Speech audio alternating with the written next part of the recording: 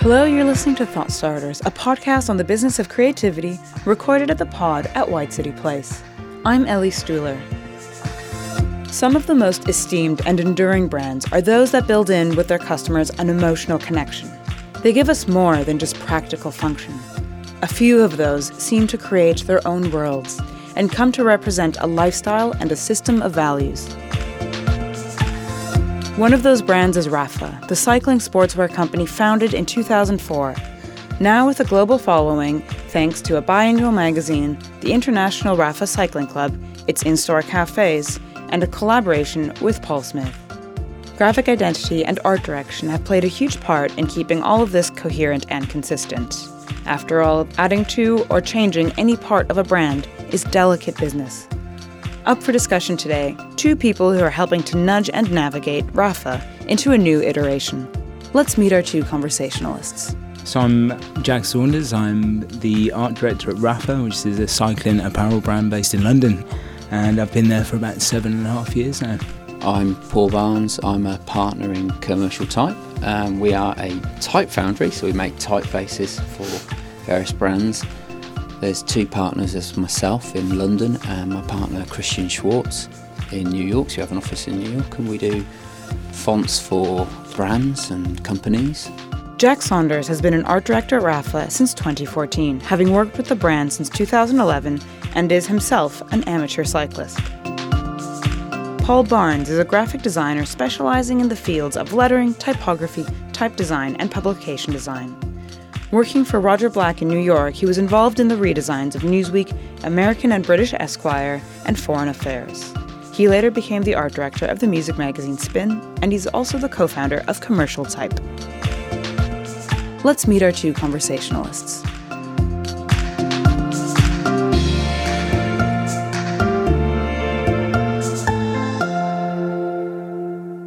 I mean, the thing is, how do we know each other?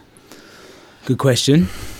Firstly, I guess you were introduced to Rapha via a good friend of mine, Alton Coyle, I imagine, and that must have been a good few years ago. And then you came in and we started talking about fonts, didn't we? Which would have been a shared kind of interest, and we've subsequently turned that into a bit of an opportunity for us to work together on a project to hopefully overhaul our entire set of brand fonts. Yeah, sure. Which is a tremendously exciting project to kind of kickstart. And I'm very fortuitous to have managed to find somebody with the experience that you have, because it's something that I've certainly not done before. Yeah, I mean, you can't show blushing in a podcast, but I'm blushing from your compliments. But I mean, we're both fans of designers, but we're also big fans of cycling. I mean, when I first met Alton was like, "Oh, you're a fan of cycling," and that's kind of, I think, important to understand the kind of vocabulary of cycling when you're working for someone like Rapha. But we've also kind of bonded over the various things, aren't we? We're both from the Midlands. Yeah, I'm sure the podcast listeners have kind of figured that out to their kind of disappointment. And, you know, there's a kind of a tradition in the Midlands of kind of things like craft, which I think is reflected in graphic design and type design, and also cycling, a lot of cycling industry. Always in the Midlands, obviously Raleigh up in Nottingham, but also Brooks. All those, Brooks, and of course Reynolds down in Tyseley, Birmingham. So we kind of tie into that. But it's interesting from your kind of perspective. When I came into the projects, and you've been using these two fonts for a long time, Caslon and Trey Gothic, and of course Caslon is kind of the traditional English font. Mm-hmm. And Caslon, like the other great type designer from Britain, John Baskerville. Another Brummie. They're both from the Midlands, so it's a nice little tie-in in there. But I mean, how did you get interested in cycling? Well, I guess I've been at Rapha now for about 7.5 years, but I was certainly a cyclist before I joined. I guess my story is more one of necessity. I think if you graduate as a graphic designer, the money doesn't come flowing in too quickly. So the bike is definitely the first mode of transport. So I think up in Manchester, I managed to get myself an old beater of a bike to get to and from work back then. And subsequently started riding it a bit further, day by day. Not to... I mean, the office didn't move further away. And it's just at the weekends I started to explore a little bit further. And eventually kind of got riding sort of what I thought back then was an incredibly long distance. So I rode 50 kilometres from Chorlton in Manchester to Buxton, very picturesque town in the Peak District, and thought that it was possibly the furthest anyone had ever ridden. And this is only about 12 years ago.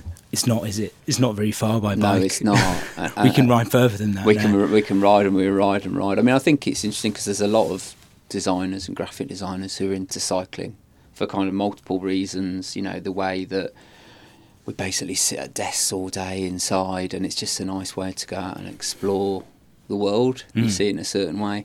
But there's no doubt, and Rafa's probably like a very good example of this, that cycling has a kind of aesthetic that comes through design. And I mean, Rafa is kind of like the one that kind of tapped into, I think, the historical graphic style of cycling the best. And now we were talking earlier, weren't we, about how Rafa's kind of redefined, I guess, the landscape of aesthetics in cycling. A little bit, yeah. I think, well, perhaps more than a little bit, but that's what drew me to working there, I think, in the first place. I mean, cycling, the journey started off as it being just something that was an activity, and then, I mean, as a designer like yourself, you're always looking for brands that kind of speak to you. Yeah. That might kind of do something in a way that kind of appeals to your kind of sensibilities.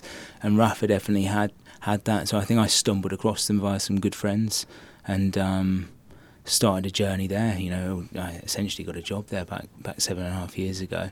And I think the aesthetic that they had and still have, and one that we're discussing how much we can change it or not change it. Exactly, it's the conversation that we're having is what drew me in initially, and it is a fantastically aesthetic sort of sport, isn't it? And the photography, the kit design, the people, the characters, all of that is tremendously visually rich, isn't it? And I think that's why it's brilliant to work with somebody that gets the sport. I think that's so important for me to be able to have conversations around things as kind of esoteric as typefaces. Yeah, sure. With somebody that can also, so we can talk about kind of micro details and very kind of subtle. But that's why it's really, really good to work with people that understand the sport like you, because we can kind of talk about the sport and the details and all of that lovely visual culture, and then talk the nitty gritty about typefaces, which is absolutely your bag. Yeah, I mean, it's nice, I think, for us as commercial type when we actually work for clients where we kind of really like, and I say product or whatever, or you feel something more about it.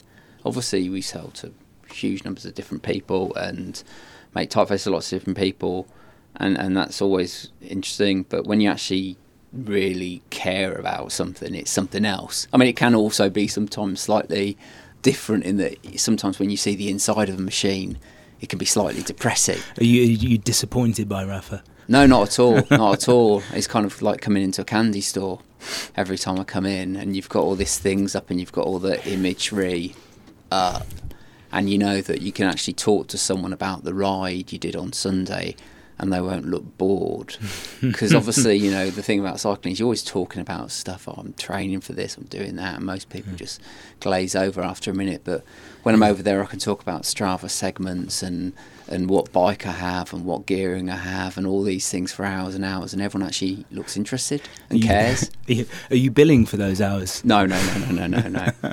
Otherwise we'd never get this project on. But I mean, maybe we should talk a bit more about Rafa. I mean, how old are Rafa now? It seems like it's always been around, but is it 15, 20 years old? I can't remember when it started. It's 14 years old now. 14 years. 2004. I guess it's a trick, isn't it, that it feels like it's been around longer. Yeah, that was always its thing, wasn't it? It looked like it was an established thing before it. It was something that, I mean, I remember very acutely going to first day, or in fact interview stage, turning up and thinking that the company had been around for a lot longer, and kind of doing my research before I turned up and figuring out it hadn't been around. I was quite surprised when I started. There were sort of 30 odd people there, which is terribly small company. I was almost worried that it wouldn't be around, and wasn't even sure whether to take the job there, because I didn't think that it was going to be necessarily a company that was going to be around forever, because it was such a small kind of niche. Cycling felt really small even 7 years ago to me. The industry, over the last 7-10 years, particularly in London, has excelled, and it's become much more of a kind of popular sport to talk about, and it's something you can actually have a pub conversation about cycling now, which I feel didn't exist. Because I mean, Rafa's older than Team Sky, but it's kind of been on kind of similar. And the Olympics with the Bradley Olympics. Wiggins and those sorts of moments that happened over the last 5-6 years have certainly kind of propelled it forwards. So yeah, it's not been around for a huge amount of time, but it's changed, I think, the industry a fair amount through basically injecting a bit of design thinking, I think, and a bit of Simon, who founded it, comes from a brand background. Yeah. And he worked initially with a creative director called Luke Skybler, who essentially set the vision and the look and feel of the brand back in 2004. And it was very different to anything else that was on the market back then. It was a company that kind of looked back at the sport and cherry-picked and found some of those glorious moments in terms of kit design, typography, photography particularly, and really showed the best of the sport and showed it in a way that I think the sport had forgotten how to show itself. Well, I think sometimes, I mean, a lot of cycling, you look at pro cycling and going back to the 80s when I first got interested in it, you look at a lot of the shirts, the jerseys, they just were horrible things, but there was definitely a few teams that had this kind of aesthetic, and I think Rafa's been very good at that. I mean, it wouldn't be unfair to call Rafa almost a lifestyle brand, in terms of a kind of almost a complete vision of everything now. You can go on a Rafa tour and everything, and it's all done super, super, super well. And I mean, it's easy to make a brand with all those things we're saying in terms of the aesthetics, but then actually the product living up to those expectations and the kind of... I remember the first time I put on a pair of Rafa bib shorts and they felt like velvet, I think it is. Did make me a better rider, I have to say, which is always what you hope cycling kit will do or the bike will do, but it didn't. But it was just, it felt different when it first came out. I thought people wearing it, you felt very... I don't know, it just felt, dare I use that word, classy. But you're right, it's all part of a bigger movement in a sense. Rafa's kind of at the peak of that movement, which doesn't seem to be slowing down. But I think what's interesting also about Rafa, is that cycling has traditionally been a male sport. We've had fantastic lady riders and in the sport for decades, but it's been a predominantly male sport. But Rafa seems to be part of that whole thing about women cycling, empowering that. I think it's particularly telling that it's nice to think that that's an outward kind of observation. I think it's definitely somebody who works there day to day. It's certainly really pushed at the centre of what we do now, and I think the women's sport doesn't get anywhere near the coverage the men's sport does, but we're quite proactive in terms of supporting that side. So the only professional team that we support at the moment is a women's professional team, Canyon SRAM. Yeah. And then we've got a number of other kind of activities, Women's 100 that we run every summer. That's a sort of mass participation event, and I mean, it absolutely deserves to be absolutely part of the full picture. And something we're really actively involved in.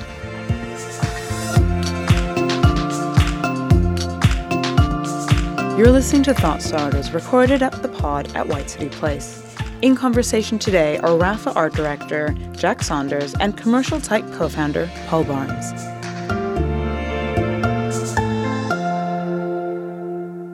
So I guess we've been working together for only maybe sort of 4 months specifically, but I'm interested to know what you've been working on elsewhere. Yeah, I mean, I guess we do lots of different projects. Obviously, quite a lot of them you can't talk about when you're doing it, but we just had the Guardian relaunched a few months back where we did all the typefaces, and it's just won a D&AD award, which is good. So, I mean, that's one of the things we always did is newspapers, because that's where we really started. Christian and I first worked together a long, long time ago, 2003, on The Guardian, when it was the famous Berliner redesign that happened in 2005, where we worked with their creative director, Mark Porter. But, in that, one of the things that kind of defined the new aesthetic of The Guardian was its typography. And when you saw those typefaces around, people always knew it was The Guardian. You didn't actually have to say, this is The Guardian. You could just set it in the typefaces and people would know. Obviously, the way that you use typefaces helps you do it. And it's the same at what we're doing at Rapha.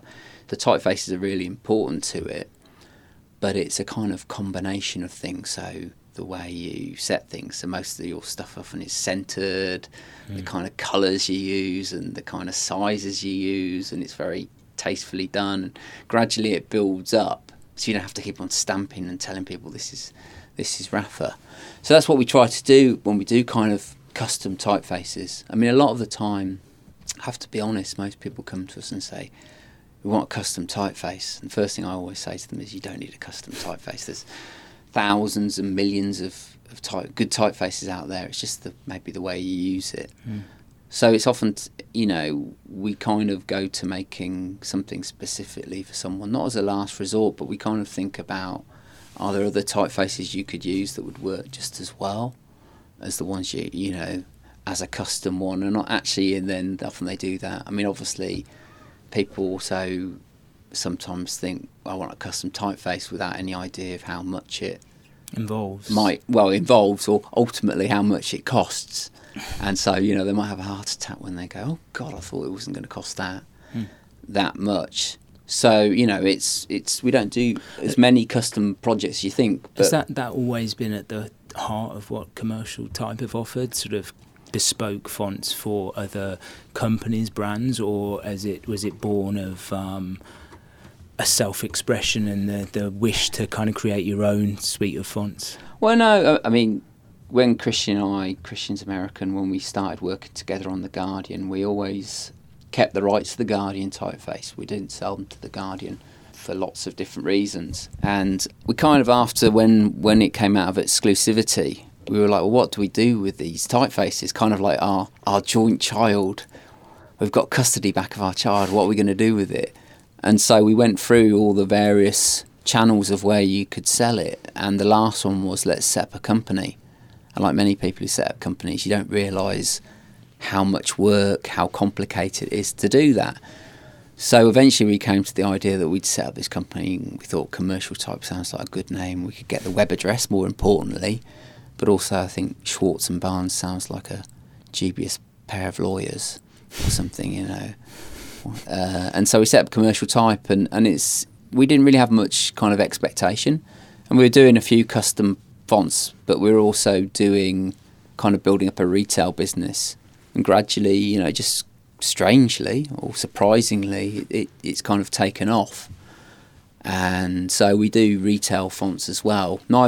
We like doing both because it's nice to have a client, because one of the nice things about working with you guys is actually getting some feedback. You can make a typeface by yourself, but unless you have someone saying, well, could you make it bolder? Could you make it lighter? Could you make it white? All these things, it sometimes, it's like any creative process, you sometimes miss out on something.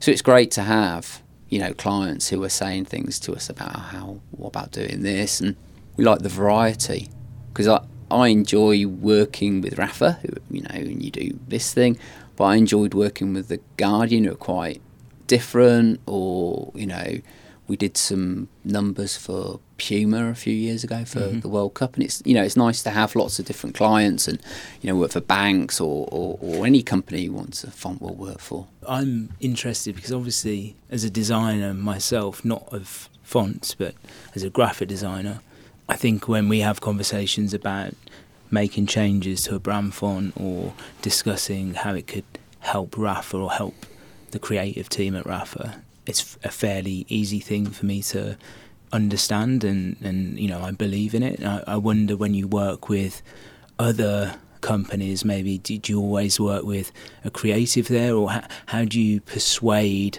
a big company, maybe if you're working with sort of non-designers, that a font is going to help their company? I mean, a huge amount of it is often, we have to be honest about licensing and about what you can do with a license. So when you have a custom font, you might want it specifically for a certain reason. So a clothing company might want it so they can distribute it to all the manufacturers around the world. So, lots of clients want a specific license, tailored to their business and what you're trying to do is give them what they need. Because if they buy something off the shelf from some of these companies, it's quite complicated. Mm-hmm. So you've got those kind of licensing things, but also there's sometimes it's technical issues, like with using these fonts, but they don't work well on screen, so we kind of deal with those issues. Often sometimes the kind of traditional way we talk about things like aesthetics is quite a long way down the list of important things, but sometimes it's very important. So when we work for magazines, we do lots of different magazines, so we did typefaces for Vanity Fair a few years ago. The way it looks is really important, and conversations about these small details, but they're very aesthetic. Like, well, what does the serif look like? What does the contrast between the thick and the thins? And you have these quite detailed conversations about them. But yeah, sometimes you're talking to people who it's more a financial decision and things like that. But that's, I think what's interesting about it is like you are dealing with a huge wide variety of clients with different needs, from quite small ones to huge corporations. And do you work with Christian, collaborating on the design of a font, or are you separate? Separate, it's a long way away, isn't it? Well, I mean, this is a kind of a classic relationship based entirely on the wonders of modern communication. So Christian and I probably talk 2 or 3 times a week, and we both visit each other 3 or 4 times a year. But we do a variety of projects where I might be working with Christian quite a lot. We've got designers, we've got Greg and Tim and Miguel, and I might be working with them or other outside collaborators.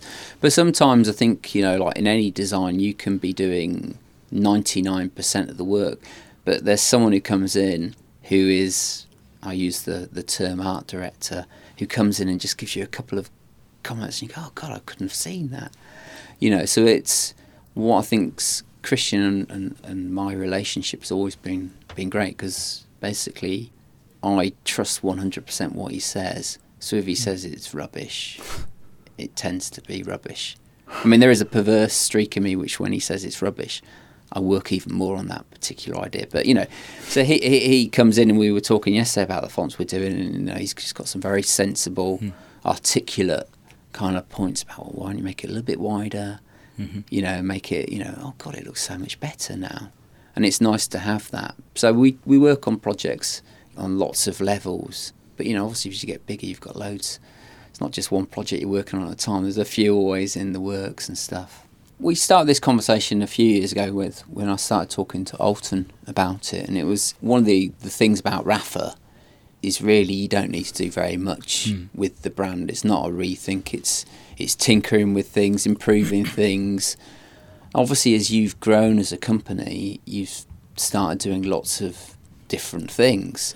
So you have Rapha Travel, you have the cycling club, and your original suite of fonts, which was quite minimal. You've needed to expand, and you've also realised, I think, we've realised the limitations of, say, the Caslon you were using that was originally designed just for text, but you want to use it for headlines, and it's not as economical as you like it. So, I mean, a lot of the things we've kind of been working on have just been improving what you do, but with a new kind of set of fonts, which I don't think people probably notice, will they? Well, it's almost part of the brief, isn't it? We've sort of come to a conclusion after many conversations and with other friends that are in the industry that what I have inherited in terms of the brand identity, the fonts, is sort of really robust and has got us a long way. And it's exactly as you point out, as the business gets a bit bigger and needs to communicate to a slightly diverser group of customers, that you kind of need to articulate things in a subtly different way, and fonts become a really powerful way to try and flex and just subtly shift the kind of brand's voice. I think I've really been wrestling with how I kind of internally sort of sell the project, and I always try and boil things down to a cycling related angle, because that's a very easy thing to do. And essentially I think the project that we're working on now, it's not a case of getting a new bike for Rapha, it's that we've kind of inherited a bike with one gear at the back, a single kind of speed, and we're just adding a few more gears to the cassette at the back of the bike, so it's not a totally new thing. It's just some additional weights and some maybe some new bar tape. Yeah, just a little bit nice. Of finesse to something that already works well, and we don't want to move away from it. So I think, yes, to your point, I think if somebody logs on to the site when we refresh our fonts or walks into the store, and not necessarily expecting people to go, oh my god, that's a new font. It's maybe for the 2%, the 3%, 5% maybe of our customers that may notice that the length of a descender has slightly increased. I don't know. I mean, I think also when you started, that you communicate with print and you communicate on screen, but the screens that you were communicating with, it started to really change in the sense of it was basically computer based. Now you've got all these other devices, how the fonts work on those things, and iPads, iPhones. People, your retail experience, is it on a computer now? Well, sometimes it is, sometimes it's on an iPhone. And how do fonts work on that? And so there's this kind of, I guess, we kind of call it the black magic of making the same stuff just work better, seem more legible, more efficient. So we've talked about the number of words we could get on a page with one, the old fonts, and then we can get more on now, but that means we can actually use that greater space we've gained for other purposes or whatever it be. So there's quite a lot of technical stuff in this as well. And, also how it prints on labels and all kinds of things, and just making better even better. Hopefully. That was part of the brief as well, wasn't it? Sure. That was Rapha art director Jack Saunders and Commercial Type co-founder Paul Barnes. This has been Thought Starters, recorded at the pod at White City Place. Thought Starters is a Dianico project for White City Place, produced by David Michon, recorded and edited by Claire Urbon. To find out how you can record your own podcast at White City Place, find us at whitecityplace.com. You can also follow us on Twitter or Instagram at White City Place. And subscribe to Thought Starters on iTunes, Acast, and Stitcher. Give us a rating and write us a comment. It really helps. We'll see you next time.